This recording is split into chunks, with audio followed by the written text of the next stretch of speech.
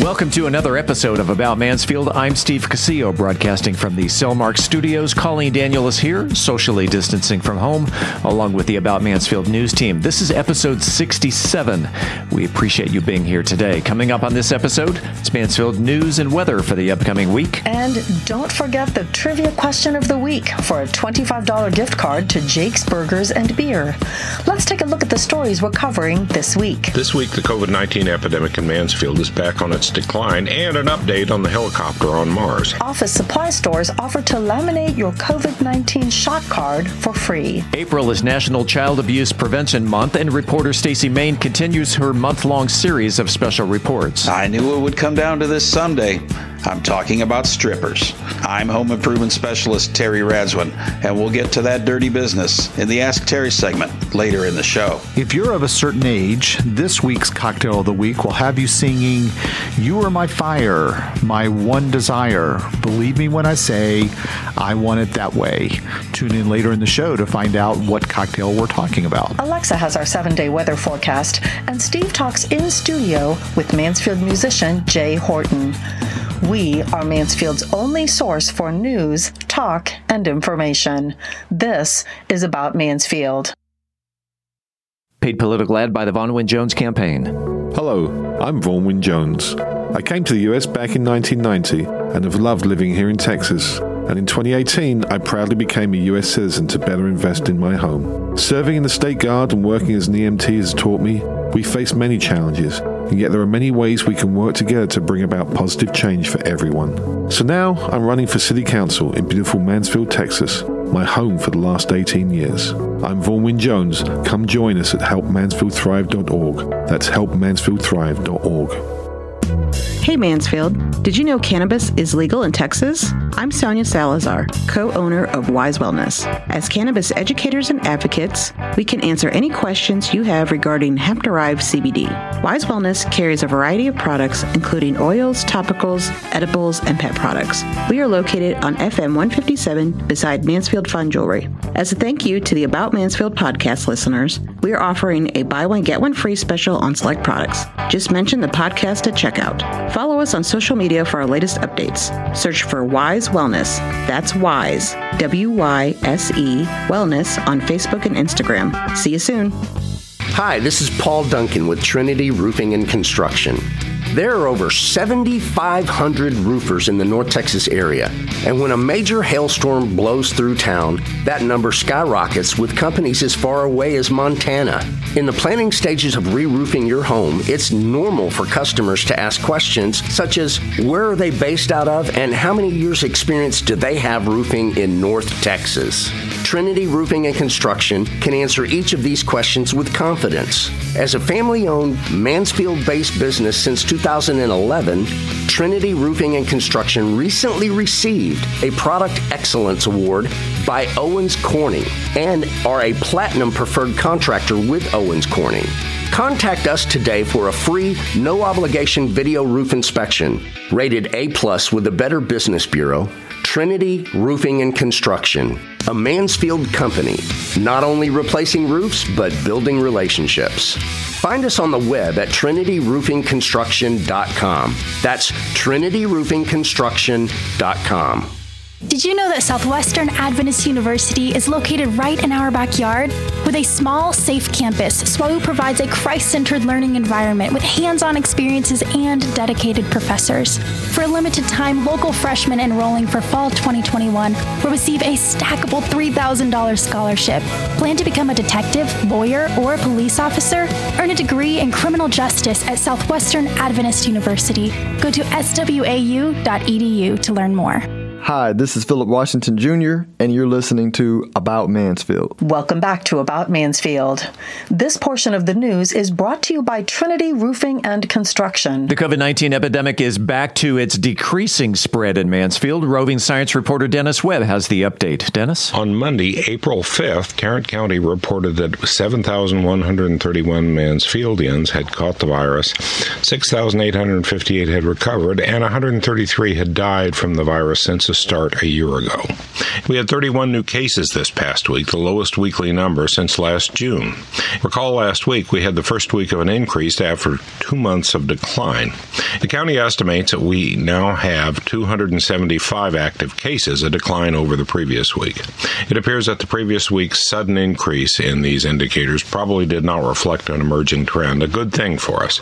Mansfield ISD reports 31 active cases among students and 2 among staff. This is an increase among the students over the previous week and a decrease among staff, but still well below the numbers we saw in December and January. Mansfield Methodist reports a small increase in COVID patients to 29, down from a peak of 152 in January. 7 of these 29 current cases are in the ICU, also up from the previous week, though down from the peak of 29 in January. Neither of the other 2 hospitals in Mansfield report any COVID patients. Tarrant County is now reporting percentage of the population that has received at least 1 immunization shot for each city in the county, including our own Mansfield. This past week, the county reported 26% of Mansfield's citizens had received at least 1 immunization, compared to 18% countywide. It's an interesting discrepancy, but I'm not sure what it means. We had 2 new COVID-19 deaths in Mansfield this past week, the lowest value since December, suggesting the deaths from the January spike are starting to finish.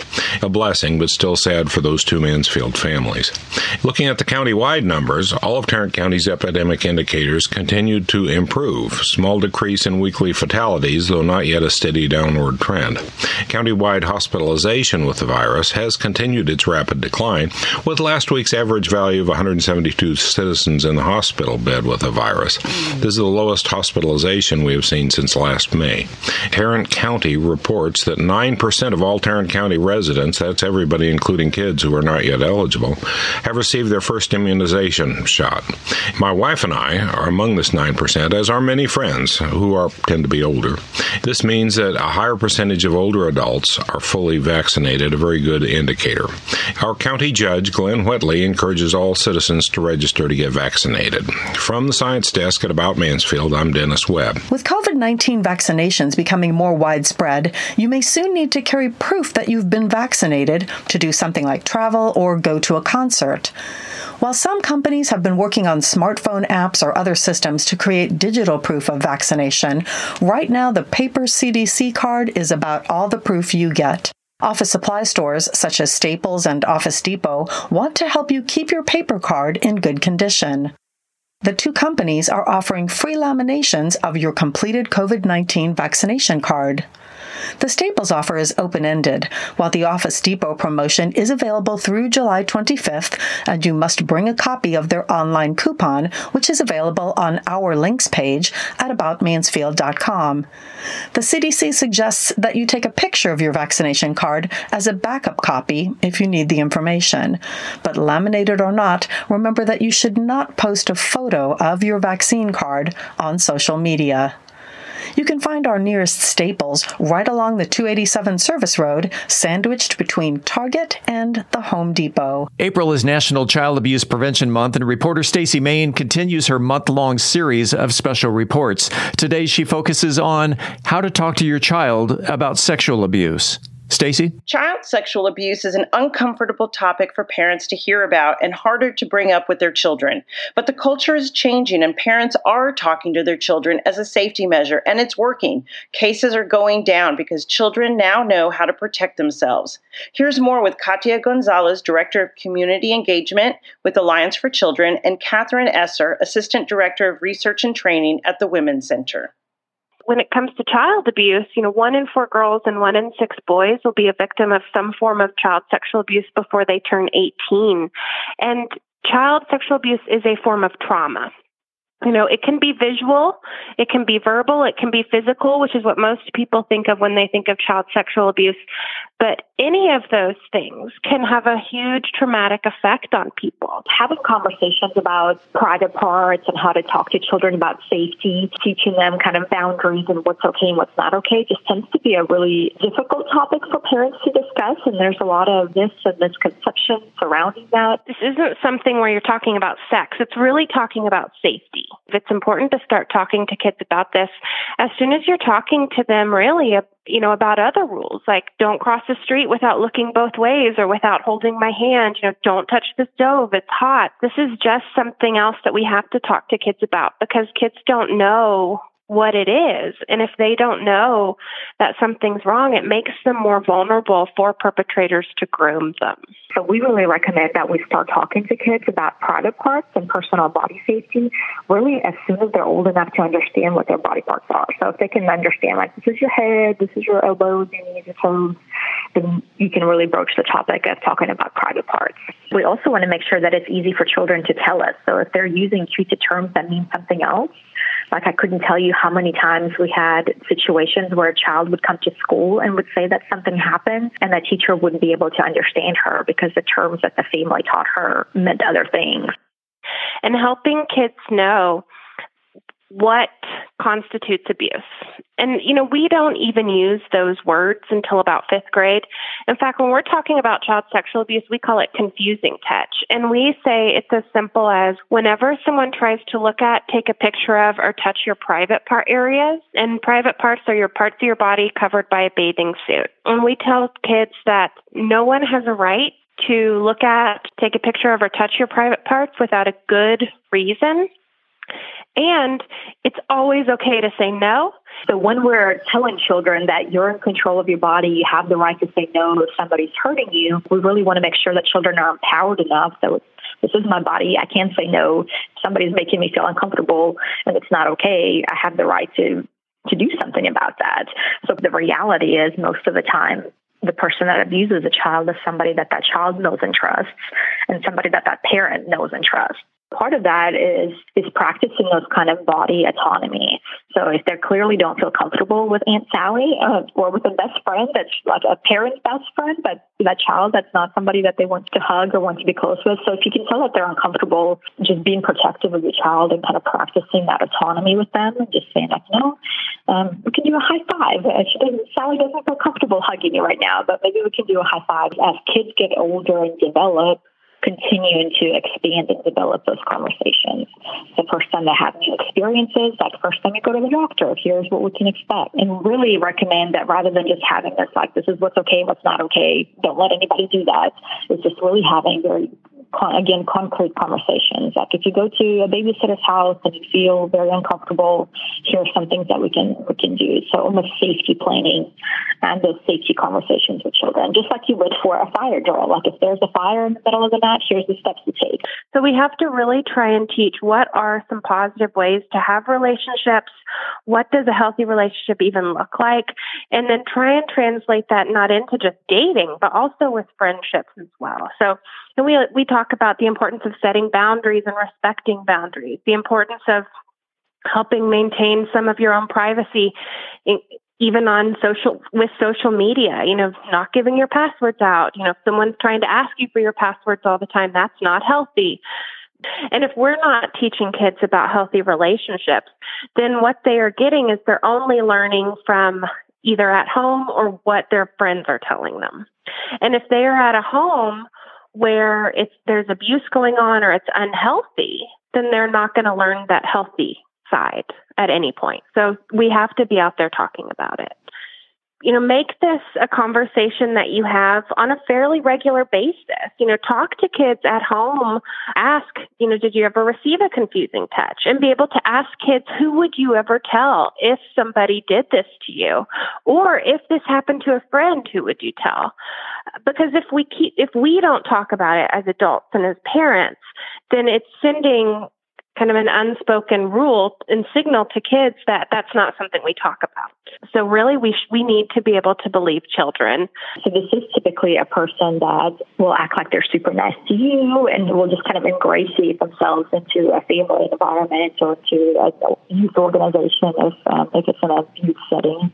That couldn't have happened, or you must have misunderstood what happened because this person is our Girl Scout leader or a Boy Scout leader or a leader in the church or a teacher. But that is what grooming is. It's getting people to not believe children when they are able to finally speak out. And most organizations should be able to name off some things that they do. So, for example, we have cameras everywhere. We don't allow adults to be alone with children in a setting, or in any setting. So that's always 2 adults or an adult with multiple children at all times. And then in a personal setting, I think if you're just dropping your child off at their friend's house, it might be awkward. And I know I've done this. I know it can be awkward and uncomfortable, and people kind of look at you weird. But it's so important to ask those same questions, like who's going to be around my child? Is there any other people living in the home that I'm not aware of? Are you going to leave my child? Are you going to leave and go to the grocery store and have another adult come in and supervise? So I think some of those, do you have guns in the house? Even basic things like that are just important to ask. Grooming is really about trying to make children keep secrets about confusing touch. So, it's kind of testing the waters, testing boundaries with kids. And then a lot of times perpetrators, when they're grooming, will blame children for things so that children feel like they can't say anything or they might get in trouble. Most of the time, somebody that abuses a child, especially sexually abuses a child, is not a stranger and typically doesn't exhibit those kind of red flags, like they just look creepy or they have a van with no windows. That's not a typical person that abuses a child. Most of the time, it's somebody that is close to you and is close to your child. And part of that is gaining the trust of a child, is gaining the trust of the we call them gatekeepers, whoever's responsible for that. People who abuse children are also grooming the family and the community because they don't want their secret to be found out. They want to make it so that if a child tells them this happened, adults are less likely to believe that child because this is such a great person. If that trusted adult that you try and tell about it doesn't believe you, then you keep telling until you find someone who does, because this is never the child's fault if anyone tries to touch them in this confusing way. We just recommend that we ask very broad, open-ended questions. Like if a child tells you something concerning and you're not sure if you're talking about an abusive act, just say, tell me more about that, or what do you mean by that, versus saying, did you mean he did this? So we just want to make sure we're being very open-ended. Research shows that the first step to overcoming trauma is to have someone in your life who believes you. If we're connecting with children on a basic level, if we're making eye contact and paying attention to them when they tell us about the boring details of their day or about their math test, that's what really kind of creates those relationships and makes it easy for children to tell us if somebody's making them feel unsafe. Teachers and school personnel are so important in recognizing and reporting some of these types of abuse. You know these children. You really do. You see them day in and day out. So if a child starts acting out of their norm, then check in with them. So if a child is usually really quiet and then all of a sudden they've become the class clown, check in with them. It might not be abuse, but there's something going on. There's something going on that shifts that personality.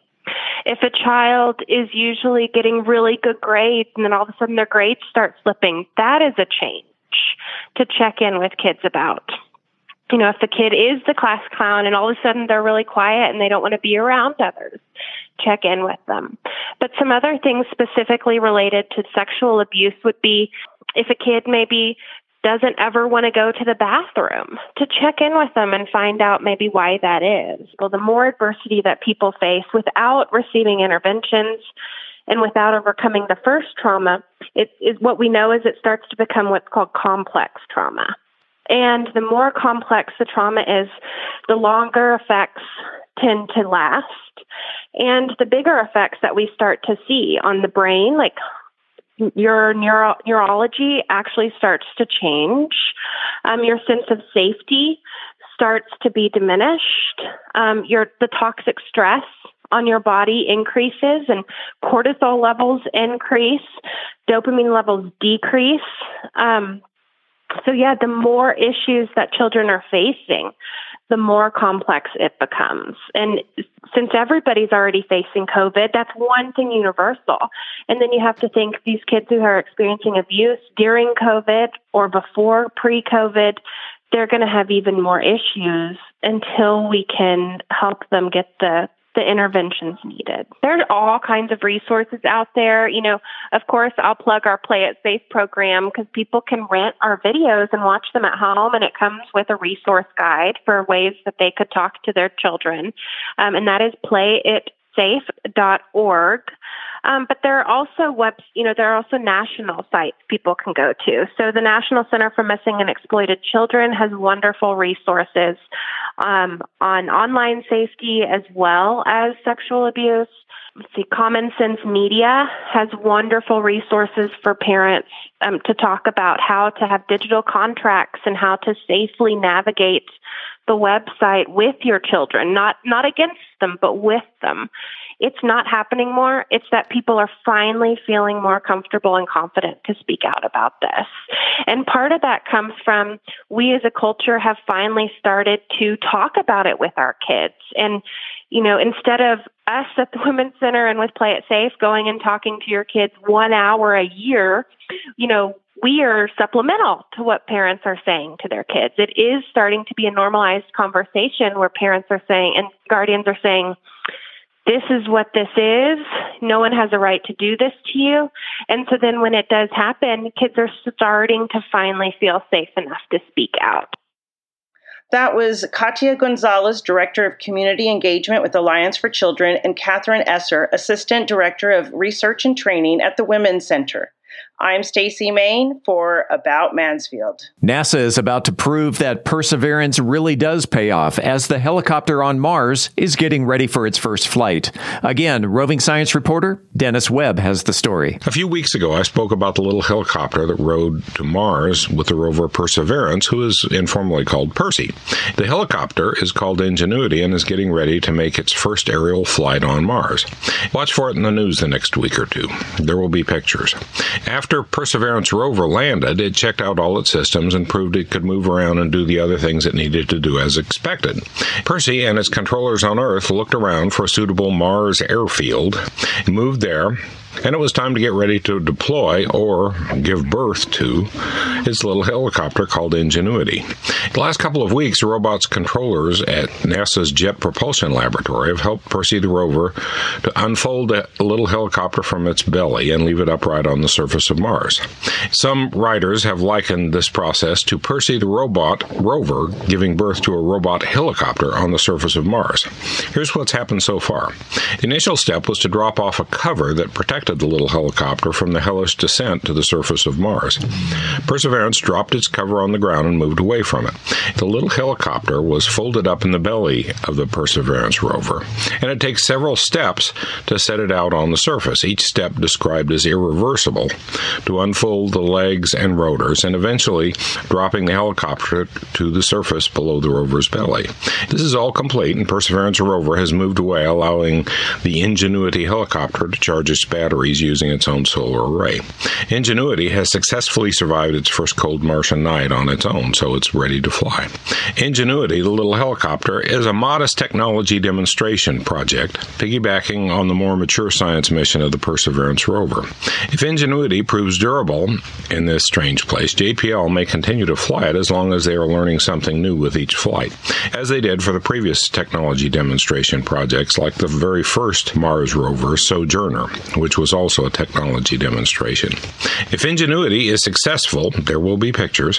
Future rovers might include more capable helicopters to perform longer, richer science missions.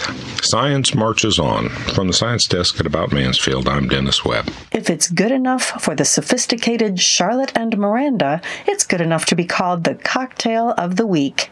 Brian's pouring one up right now. Brian? Thanks, Colleen. In this week's Cocktail of the Week, we're going to be talking about the famous, yet I say infamous cocktail, the Cosmopolitan. Like most of the cocktails we've talked about, the exact origin of the Cosmopolitan is unknown, mostly because until the late 80s, it was a similar drink that went by a different name. In the 19th century, a cocktail known as the Daisy emerged as a delicious drink that was loved for its ability to modify harsher flavors of booze. The classic recipe called for a spirit, a sweetener, and a citrus, which is similar to the structure of the Cosmo. Now, this recipe is now known as the classic sour family recipe structure. Again, a spirit, a sweetener, and a citrus. But because vodka wasn't a spirit used much in cocktails like this back then, because it already had very little flavor to begin with, and the citrus used was not cranberry, because cranberry is not a citrus.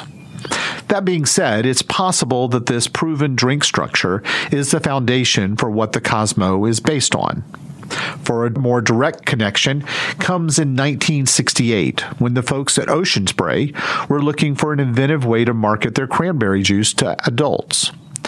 While the drink was popular to serve to children, cranberry juice, the marketing execs were trying to find ways to expand their market share. So they printed a recipe on the side of the carton of every cranberry juice for a drink they called the Harpoon. The Harpoon called for an ounce of vodka, an ounce of cranberry, and a squeeze of lime. Close to the Cosmo, didn't have the sweetener in the Cointreau, though. The cocktail we commonly know as a Cosmo was probably concocted in the late 80s as a way to use the new category of flavored vodkas. But by the late 90s, the Cosmo was the drink of the decade, thanks to the Cosmo being the drink of choice on the HBO series Sex and the City. It was actually introduced in the second season, if you want to be specific, in the second episode of the hit show. And 9 years later, it was in the closing moments of the Sex and the City movie where you see the four women drinking Cosmos. And as they sip them, the slightly pink cocktail, Charlotte says, "It's so delicious." And then Miranda said, "Why did we ever stop drinking these?" And the ever-present Carrie replied, "It's because everybody else started."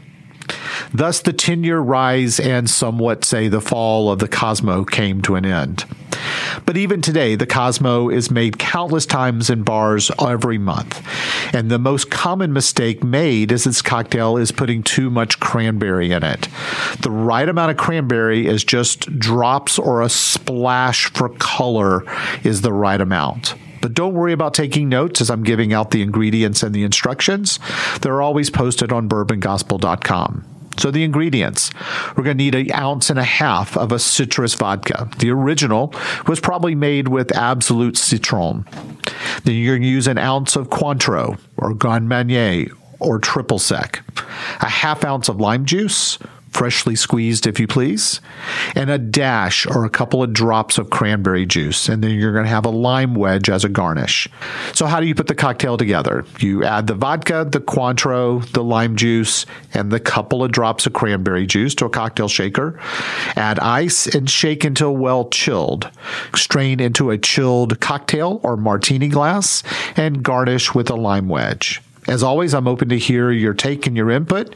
You can reach me at bourbongospel@gmail.com. And until next week, as Mark Twain says, too much of anything is bad, but too much whiskey is barely enough. Reporting for the About Mansfield podcast, I'm Brian Certain. It's time right now for the Ask Terry segment. Terry Radzwin is our resident home improvement specialist, and he answers your questions about the place that you call home. Terry? This week's question comes from Keith, who asks, do I need to strip my deck before I restain it this spring? Thanks for the question, Keith. I like them short and sweet, and I'll give you the short and sweet answer. Yes. It doesn't matter whether you're staining with an oil-based or water-based product. You won't get a good finish over a dirty deck or fence or whatever you're staining. The stain won't penetrate evenly, and if the soil and grease and whatever else has been trod onto the deck is really ground into the pores of the wood, it won't penetrate at all, leaving you with a blotchy finish that won't protect the wood very well. Now let's talk about what we mean by stripping. If the deck has been stained before, you'll find it pretty difficult to remove the color and change it to something lighter than it was before because, as I said, the stain penetrates into the wood and can go pretty deeply below the surface. There are a few different wood bleach products on the market, which are essentially acids that eat at the surface of the wood and remove some, but not all, of the pigment. They're not like a chlorine-based bleach that removes the color from fabric. And because the original stain has penetrated into the pores of the wood, there will always be some pigment left in the pores no matter how well you clean the deck. It's infinitely easier to stain dark over light or to try to maintain the same color. So in reality, it's pretty tough to truly strip a deck. Preparation for restaining usually just means a thorough cleaning. The effectiveness of preparing the surface for new stain definitely depends on the stain that was previously used and the stain that you'll be applying. A deck that's been stained with a waterborne product is easier to prep because an oil-based stain leaves that oil, what paint manufacturers call the vehicle that deposits the pigment, in the pores of the wood, and it doesn't flash off while drying the way that the chemicals that are added to water-based stains do. That's why oil stains protect better. They help keep the wood from drying out, since once a tree is cut, it loses the natural moisture within that prevents the wood from getting brittle. A deck that's been stained with water-based product can usually be cleaned, allowed to dry, and then restained. Oil-based finishes usually require a little more to prep them for new stain. It's tempting to just hit the deck with a pressure washer and call it a day, but that's not the way I do it. Blasting soft wood like pine with water coming out of a nozzle at 2,500 to 4,500 psi of pressure is pretty abusive. Sure, it'll get the crud off, but it'll also severely raise the grain and make the surface rough and fuzzy. You'll stain that fuzz, and eventually it'll wear off with foot traffic, breaking the fuzz off at the stem and removing the protection and color from the new stain. The only way to prevent that from happening is to go all Daniel Russo on the deck and sand it before staining. If you're looking to reach inside and find your inner Karate Kid, go for it, but it's usually sufficient to just bypass the sanding and give the deck a good cleaning the old-fashioned way with a nice stiff bristle brush. I like to use a good degreasing detergent like Simple Green and mix it with household bleach into a bucket of water. The bleach will help get rid of any mildew that's on the surface. You'll have to tinker with the formula depending on how soiled the deck is, but I usually start off with about 8 ounces each of bleach and detergent into about 3 gallons of water. Get what's actually called a deck brush, which is a stiff nylon or natural bristle brush that you can screw a broom handle into so you're not down on your hands and knees scrubbing and making your back ache. You'll just make your arms ache, and that's called exercise, and it's good for you. Apply the solution with the brush, let it sit for a couple of minutes to attack the soil, and then scrub like you're an Olympic curler. There might be a few spots, like maybe under the barbecue grill where cooking grease may have splashed onto the deck, or underneath steel patio furniture and stuff that might have left a rust stain, where you'll have to use a more concentrated version of the cleaning solution or some vinegar to get the surface clean. Once you're done scrubbing, rinse thoroughly. If the rinse water beads on the surface rather than penetrates into the wood, you're not done cleaning. Hit it again with the soap and bleach solution and scrub. Rinse again, and hopefully that'll do it. If not, you may have a finish on the deck that has left a chemical deposit of something like silicone, which is often used in water-based stains to seal the wood on the deck. In that case, you may have to let the surface dry for a couple of days and go over it with a solvent like mineral spirits or lacquer thinner to remove the coating. Once you've done that, spray the deck with rinse water to check that the surface is ready to absorb stain. Give it a couple of days to dry thoroughly, then apply your stain, which will hopefully give you years of enjoyment before you have to go through the process again. Thanks again for the question, Keith. And remember, my segment depends on you for its lifeblood. I need questions. Send your home improvement or repair issues my way via the podcast email, or click on my Facebook page at Ask Terry AM Podcast, or my Twitter at Ask Terry AM Pod. Let's talk again soon. Reporting for About Mansfield, I'm home improvement specialist Terry Radswin. Just a quick programming note, you can now listen to our City Council and School Board candidate interviews on the About Mansfield webpage at aboutmansfield.com. You'll find a link at the top of the homepage. This is your opportunity to get to know the candidates in 20-minute increments before you vote. Early voting starts on April 19th, and Election Day is Saturday, May 1st. Sunday is National 8-Track Tape Day. Should you feel the urge to travel back to the 70s and take your 8-track collection to Rose Park, weather-wise, let's see if Mother Nature is going to cooperate. Wednesday and Thursday, we have some pretty nice weather. It's going to be partly cloudy or mostly sunny, depending on your outlook. Highs ranging from 81 to 85 on Thursday. We will have some isolated thunderstorms on Friday with a high of 87. Saturday and Sunday, mostly sunny, 81 and 86 degrees.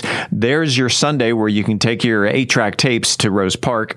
Some more isolated thunderstorms on Monday with a high of 75 and partly cloudy on Tuesday with a high of 75. According to the Tarrant Regional Water District, most Mansfield lawns need a 1/4 inch of watering this week.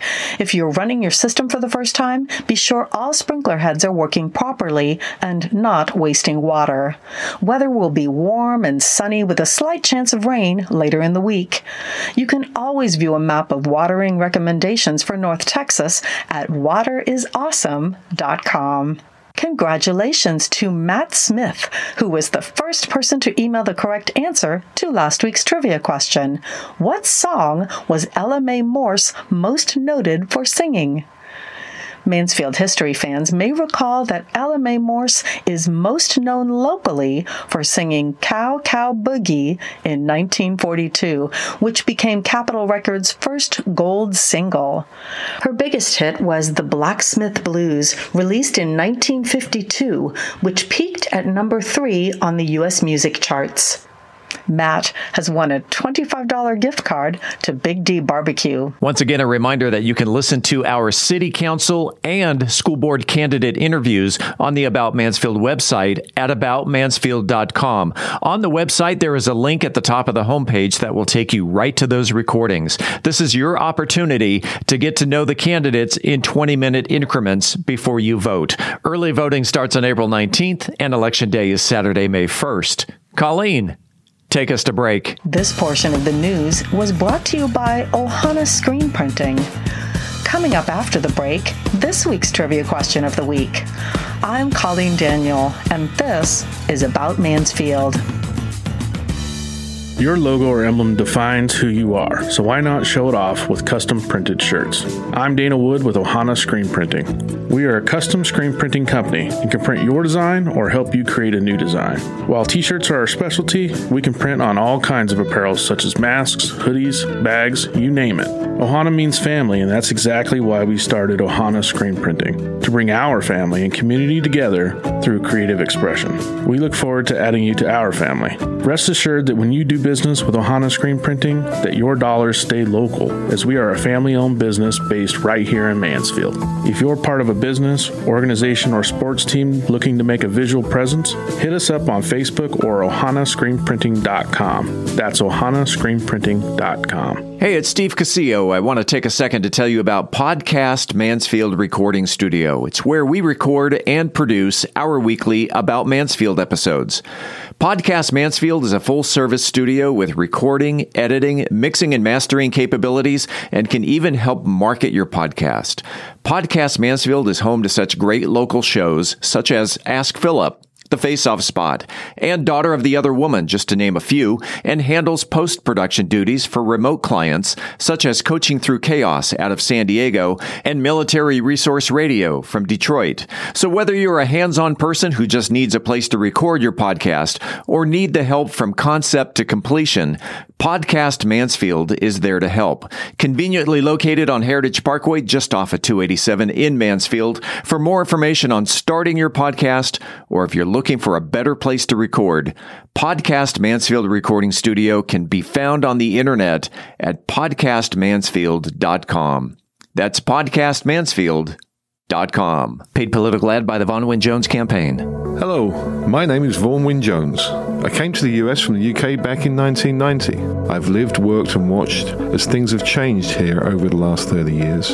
In the past few years, I started to hear the words, "If you don't like it, go home," directed at myself and others. So I became a US citizen to better invest in what I feel is my home. Serving in the State Guard and working as an EMT taught me we face many challenges as a people, and yet there are many ways we can work together to bring about positive changes and usher in a new age of opportunity for everyone.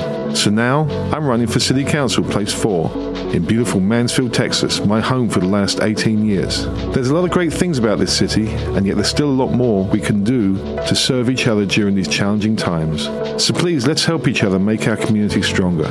Come join us at helpmansfieldthrive.org. That's helpmansfieldthrive.org. Thank you for listening. I'm Vaughn Wynne Jones, and I'm not a cat.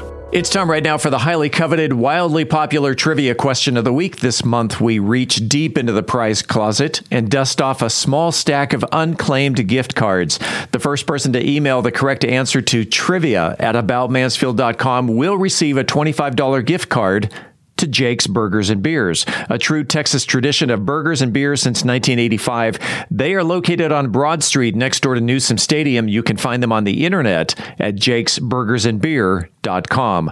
Let's get to this week's question. Colleen? Well, Steve, as you may know, part of the city of Mansfield dips into Johnson and Ellis counties.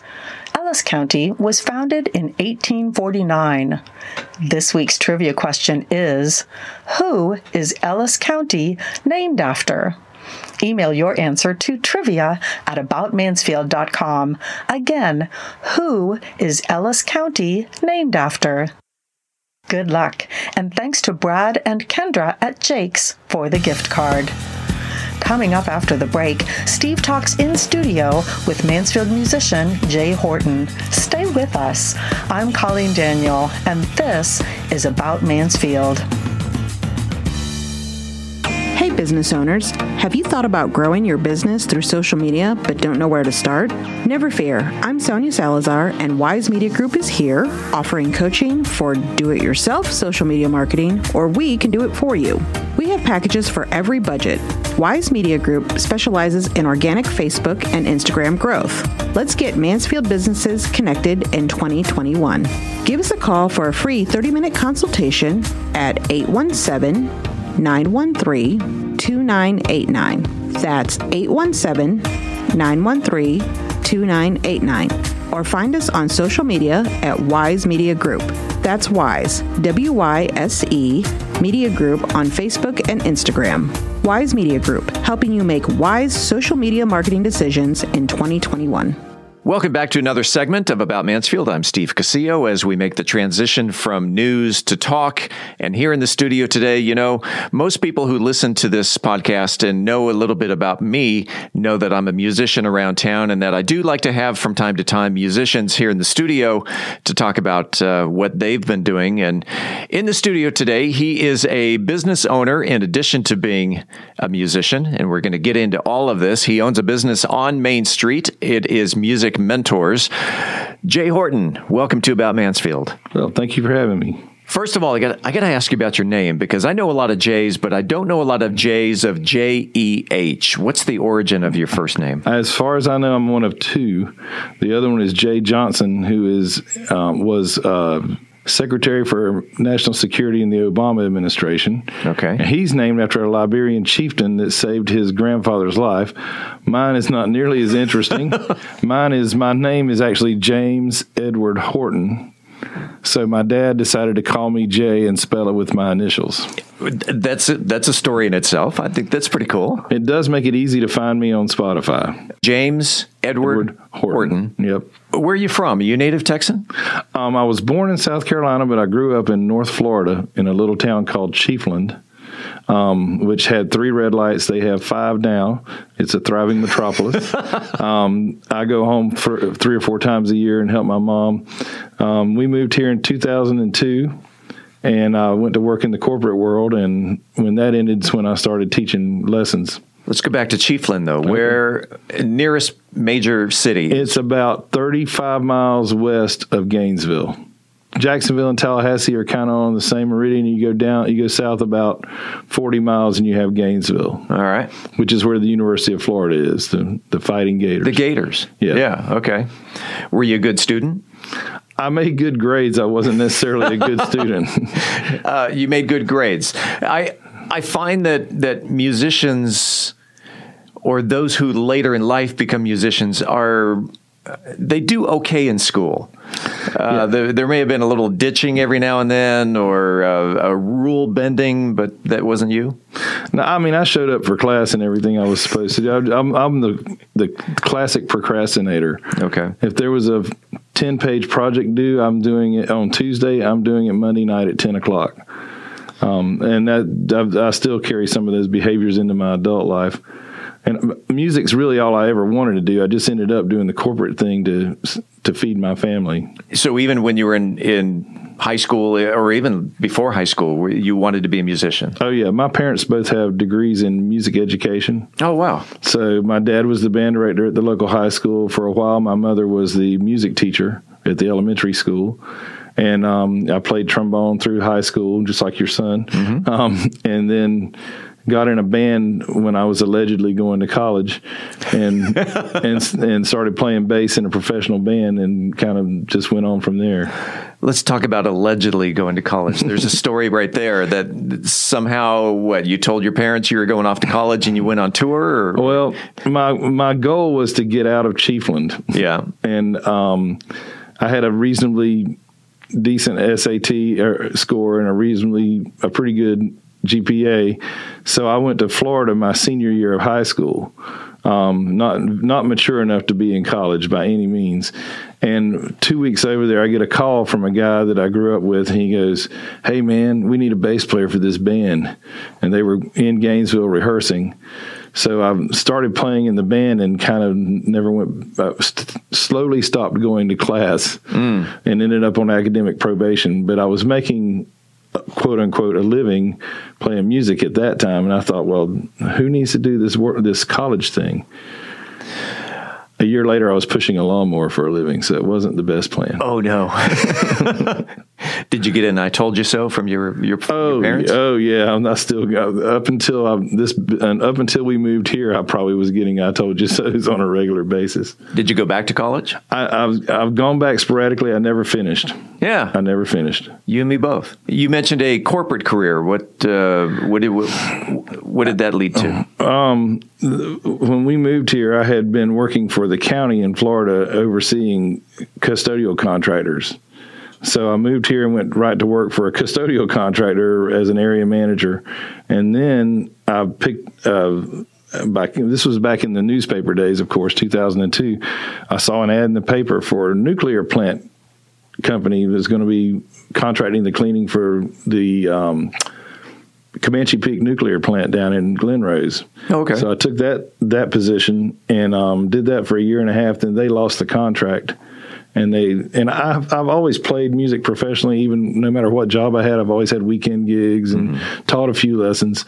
And when they lost the contract here, they wanted me to go to Pennsylvania or Chicago, and I was already freezing during the winter here, so I declined. Started teaching a few lessons out of my home, and when I hit 80 students, I thought, well, maybe I should open a studio and not be turning away students. And so that's how we opened Mansfield Music Mentors, and that has grown to several hundred students a week. Nice. At one point, we had 11 teachers. We're down a little bit because of the COVID issues. Yeah. But we've been there. This April will be 15 years. We'll talk about Music Mentors here a little more in detail in just a second. I'm kind of curious so how did you get out of Chiefland? What brought you to Texas and specifically Mansfield? Well, this may send the guys in the white coats out, but I had been doing some praying and fasting, and we felt like God told us to come to Texas. Yeah. And I had some friends who moved here. I helped them drive the moving truck out. And then my wife and I and my daughter visited, and we went back, turned on our notice, and moved out. I didn't even have a job when we moved here. We moved in on a Saturday night, and that Thursday I started at the first cleaning company I worked for here. So it was faith. Faith. I was going to say it was a voice in your head, but it was faith. Some people might consider it a voice in my head. All right, let's talk about your music career. You said that you've always been a musician, going all the way back into trombone. And how did you make the transition from trombone to bass to you're playing guitar now? And actually, my first music experience, my parents put me in piano lessons at 5, which I think everyone should do, especially if you want to come spend money for them at my studio. Yeah, sure. But I took piano lessons first, and then I played trombone because my dad wanted me to play trombone because he was a trombonist. Okay. And I'm around 13 or 14. Well, actually younger than that. Actually, as a 5th grader, my mother taught baritone ukulele as part of the music program at at the elementary school, and that's the same tuning as a guitar. It's not like a regular ukulele. It's tuned like a guitar. It's a 4-string instrument. And then when I was about 13, my dad had a classical guitar because they had asked him to teach a guitar class at the high school. So he showed me how to read the chord diagrams, and I taught myself some songs out of the Reader's Digest Family Songbook. Leaving on a Jet Plane, I think, was the first one, and Country Roads was the second one, and started learning some songs from church and that sort of thing. And I bought the bass because the guy that called me when I moved to Gainesville, Doug Barlow was his name, he was a much better guitar player than I was, so we needed a bass player. And that story sounds familiar. That I also taught myself to play guitar and learned from charts, from fingering charts, and the Beatles songbook was the first thing that I picked up. Oh, these can't be very difficult, only to find out. Oh, yeah, the Beatles stuff's not simple. Wait a second. I thought this was all 3-chord stuff. Not the Beatles. No, it turned out to be pretty, some of it turned out to be pretty complex. Yeah, you'd have been better off to get like the Waylon Jennings songbook. Yeah. Someone asked him, allegedly, this is one of those anecdotal stories you hear, someone allegedly asked Waylon why he only used 3 chords in his songs, and he said, I didn't know there were but 3 chords. G, C, and D. Yep. The people's key. Yep. You can make $1 million off G, C, and D. There you go. If you play them right. Approximately, from your first band there in Gainesville, how many bands have you been in? Oh, my word. I don't know, 30 or 40 at least. Wow. Any of them big touring, and not necessarily household names, but touring bands? Have you seen the United States? No, we did a little limited Southeast touring in the first band I was in, but it was very little. We played mostly in Gainesville and around Florida. Okay. Probably the most successful band I've been in monetarily is the band I'm in now with several other guys from this area called Fastlane, and that's an Eagles tribute. People love the Eagles music, so we probably make more per gig in that band than any band I've ever been in, and we've gone as far as Amarillo and Abilene in that band. Any crazy road stories? No, bashing up hotel rooms. I got married at 22, and I just kind of missed all that. There you go. That wasn't going to happen when I got married. That was the end of that plan. You do play around Mansfield quite a bit, and the area, the region. Name some of the projects that you're. The J. Horton Band, including... Gotcha. Well, of course, there's Fastlane, the Eagles tribute. I do a duo with a guy named James Dumaine called the James Brothers, where we do guitar and keyboards. He programs the keyboards. I play in a acoustic duo called Crew of Two with a girl named Amber Franzen out of, she lives up in the North Richland Hills area. She and I, actually that developed as part of COVID. That's an interesting story, but we'll get to that. The J. Horton Band plays pretty rarely. It's usually a 4 or 5 piece thing. Mm-hmm. I haven't had a lot of gigs since COVID started with that group. I'm doing quite a few solo shows, playing probably once a month at El Primo's as a solo act. Mm-hmm. And then I play keyboard and guitar, kind of a sideman role in a band called Wind Up Monkeys, which are also based in Mansfield. So you've got several projects going on, and I think that's great that you hear about, the musicians, they join a band and that's the only thing they do is just that one band. But you're a well-rounded musician of having several projects, and that I would assume, with the exception of during the COVID era where there were no gigs, you probably kept yourself busy with different projects throughout the week. And that's why I am in so many projects, because a lot of people in my age group and that are playing music are only doing it part-time. Mm-hmm. And I want to gig more than the average bear wants to gig, so I tend to play with different projects so that I can stay busy. Which is your favorite band? Oh, Fastlane. Fastlane. Yeah. And your guitar? I play bass in Fastlane. Oh, you play bass. Mm-hmm. Okay. I'm the bass player and primary singer. I sing about 65% of the songs, and then I sing harmony on anything I'm not singing lead on. But yeah, that is just because the audience response is so much fun with Fastlane. And when you're doing Eagles stuff, the crowd goes crazy every song. You know this as well as I do. A lot of these, especially solo duo type gigs. Yeah. It's crickets. You finish the song and everybody's talking to their friend at the bar. They're not really paying your background music. Music to be ignored by. Yes. And, well, you kind of get used to that after a while. And so, it's part of the gig. Right. And Fastlane is the opposite. Every song, it's, yay. Yeah, they're there to see you as opposed to eating your taco plate combination right. with a margarita. So you own Music Mentors downtown, and it's on Main Street. So for those of you who have been to the Mansfield Historical Museum or Flying Squirrel Coffee, you are sandwiched right in between the two of those. Exactly, yeah. And if someone wanted to, well, first of all, let's talk about what your studio provides in the way of music lessons. I would assume piano is in there. Oh, yeah. Guitar. We provide almost anything. We don't have an accordion or harmonica teacher, but other than that, we can teach almost anything else, at least on a beginning level. I don't have an expert mandolin or banjo teacher, although two of us can both play both instruments and we can get you started. We have a string teacher who's in her master's program. We have a drum instructor who's gotten her master's in percussion. We teach, if it's out there, we teach it. I have a retired music teacher from Fort Worth ISD that teaches horns and strings as well.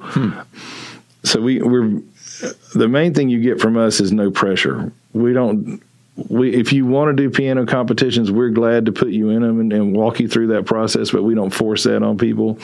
We don't force people to do recitals unless they want to do recitals, which is actually a good thing because with the number of students we have, I don't know where we would do a recital if everybody performed at the recital. Yeah. But it's a low pressure environment. You can learn at your own pace. And my philosophy personally is I'm going to go the pace that the student wants to go. If you're going to practice an hour a day, then I'm going to throw stuff at you every week. I'm going to keep you moving. If you practice 10 minutes once a week, then I'll practice with you for that half hour and get you to another level each week. Right. So what we really do is A, it's no pressure, and B, we're more of a rock school than a classical school. Although I teach classical guitar as well as regular guitar. We teach, strings obviously are classical, and our piano program is based in classical, but we also do chord chart teaching and that sort of thing. Okay. Has COVID affected your business, and now that we're kind of hopefully seeing the back end of the pandemic, are you making a comeback? Oh yeah. Actually, the biggest thing was when they mandated all non-essential businesses close. We had no clue how to do electronic lessons at all. We had none of us had ever done a Zoom meeting or Google Classroom or any of those sort of things. So we scrambled around trying to keep as many students as we could by doing their lessons online. A lot of the teachers started just teaching from home, and we managed to hang on to about 75% of our existing student load. And now when they opened back up, we were slowly growing back to about where we were every week. You not only are a musician, you not only give or provide music lessons through your shop, you have at least an album. I know you've got that going for you. How many albums have you recorded? I've only done one for myself. I've played on other people's recordings a lot. It took me a lifetime to write 10 songs that were worth putting on an album. Yeah. So I finally, about 3 or 4 years ago, right before the last election, so it would have been 2016, I finished up recording about 10 decent songs, and we got them mastered and released the album. And it's titled? The Resistance. Okay. And it was not based on the movement that came out when Trump was elected. Is actually based on a line from a song I wrote in the 90s. We Are the New Resistance is one of the lines from the song. Do you have a favorite song from the album? A favorite song that you like to perform at every gig? Probably my favorite one to perform is a song called I Believe. It's a song about a guy that's infatuated with a girl, and she doesn't know it. Oh, okay. You brought a guitar today. Mm-hmm. And what would you like to grace us with? I think I'll probably do I Believe. I'll try to stay away from the more politically oriented songs on the album. Great, let's listen. This is Jay Horton on About Mansfield.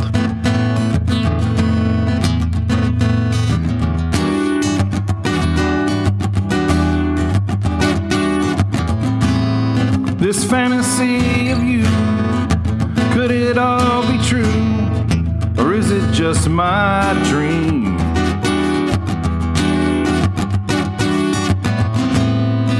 The fact that I'm deluded cannot be refuted, but I believe.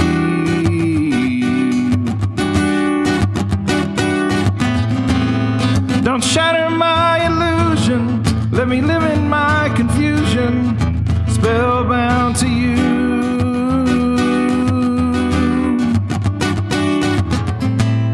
This fantasy makes me believe you're what I need, you're everything. This fantasy, this crazy dream, I do believe, I do believe.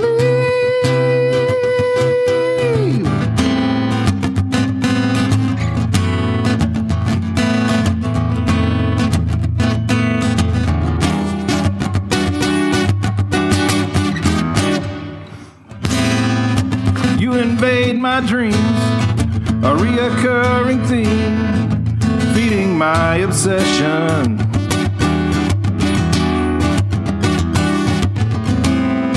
The place behind your eyes has me mesmerized. This is my confession.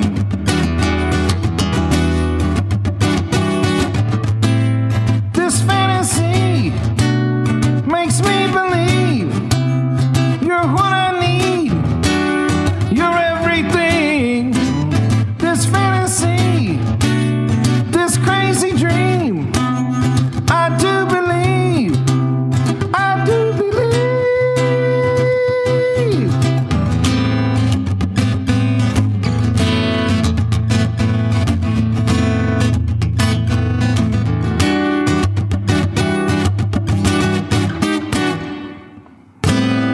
Please end this isolation, this unobserved flirtation. Notice me.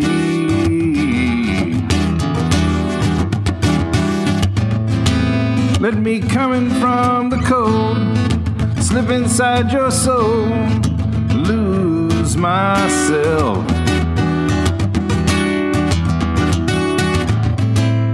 This fantasy makes me believe you're what I need, you're everything. This fantasy, this crazy dream, I do believe, I do believe.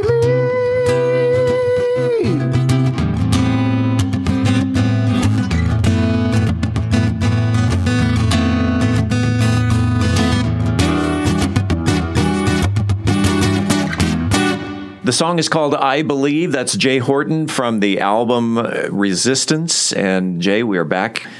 And to wrap things up again, if someone wanted to get some more information about, let's start with about booking Jay Horton or any of your number of bands, how do they get in touch with Jay Horton? The easiest thing to do is to call my cell number, which is on the front door of my studio. So it's not it's the after hours number for our studio. So it's not a secret.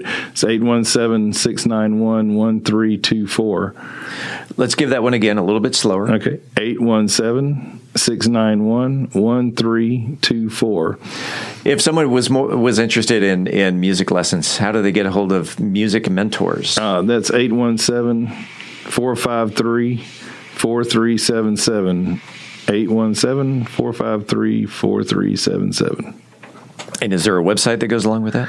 Yes. There's actually websites for both. There's the jhortonband.com. And then for the studio, MansfieldMusicMentors.com. And it's never too early to start taking lessons, is it? Oh, no. Any child that's not reading yet, we encourage you to bring them in for we what we call an assessment lesson and see if they can pay attention for 30 minutes. Mm-hmm. And it's never too late to start either. We've had the oldest student I've had was 81. And what was he learning? Bass. He wanted to learn to play bass. Yep.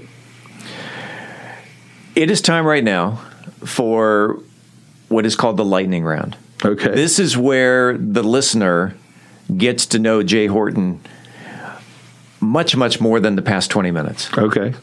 It's a very simple game of this or that. Okay. And so when I say this or that, you just shout out whatever comes to mind. Gotcha. All right. Night or day? Night. Basketball or baseball? Basketball. Acoustic or electric? Acoustic. Rock or blues? Rock. Rock or country? Rock. Teaching or playing? Playing. More money or more time? Time. Taj Mahal or Eiffel Tower? Eiffel Tower. Studio or stage? Stage. Thanksgiving or Christmas? Christmas. What's your favorite ice cream? Chocolate. Chocolate, just plain chocolate. Or the darker the better. So death by chocolate, the more chocolate in it, the better. Death by chocolate, is that a Ben and Jerry's? Or? I just made that up. But anything, I want the chocolate to be strong enough that my throat burns. Nice. Got good, deep, rich, dark chocolate. Exactly. Cool. His name is Jay Horton. He owns Music Mentors on Main Street. Give the exact address on Main Street. 104 North Main Street, Mansfield, Texas. 104 North Main Street. Jay Horton, we sure appreciate you coming in. Thanks for playing, and thanks for being on About Mansfield. Thank you for having me.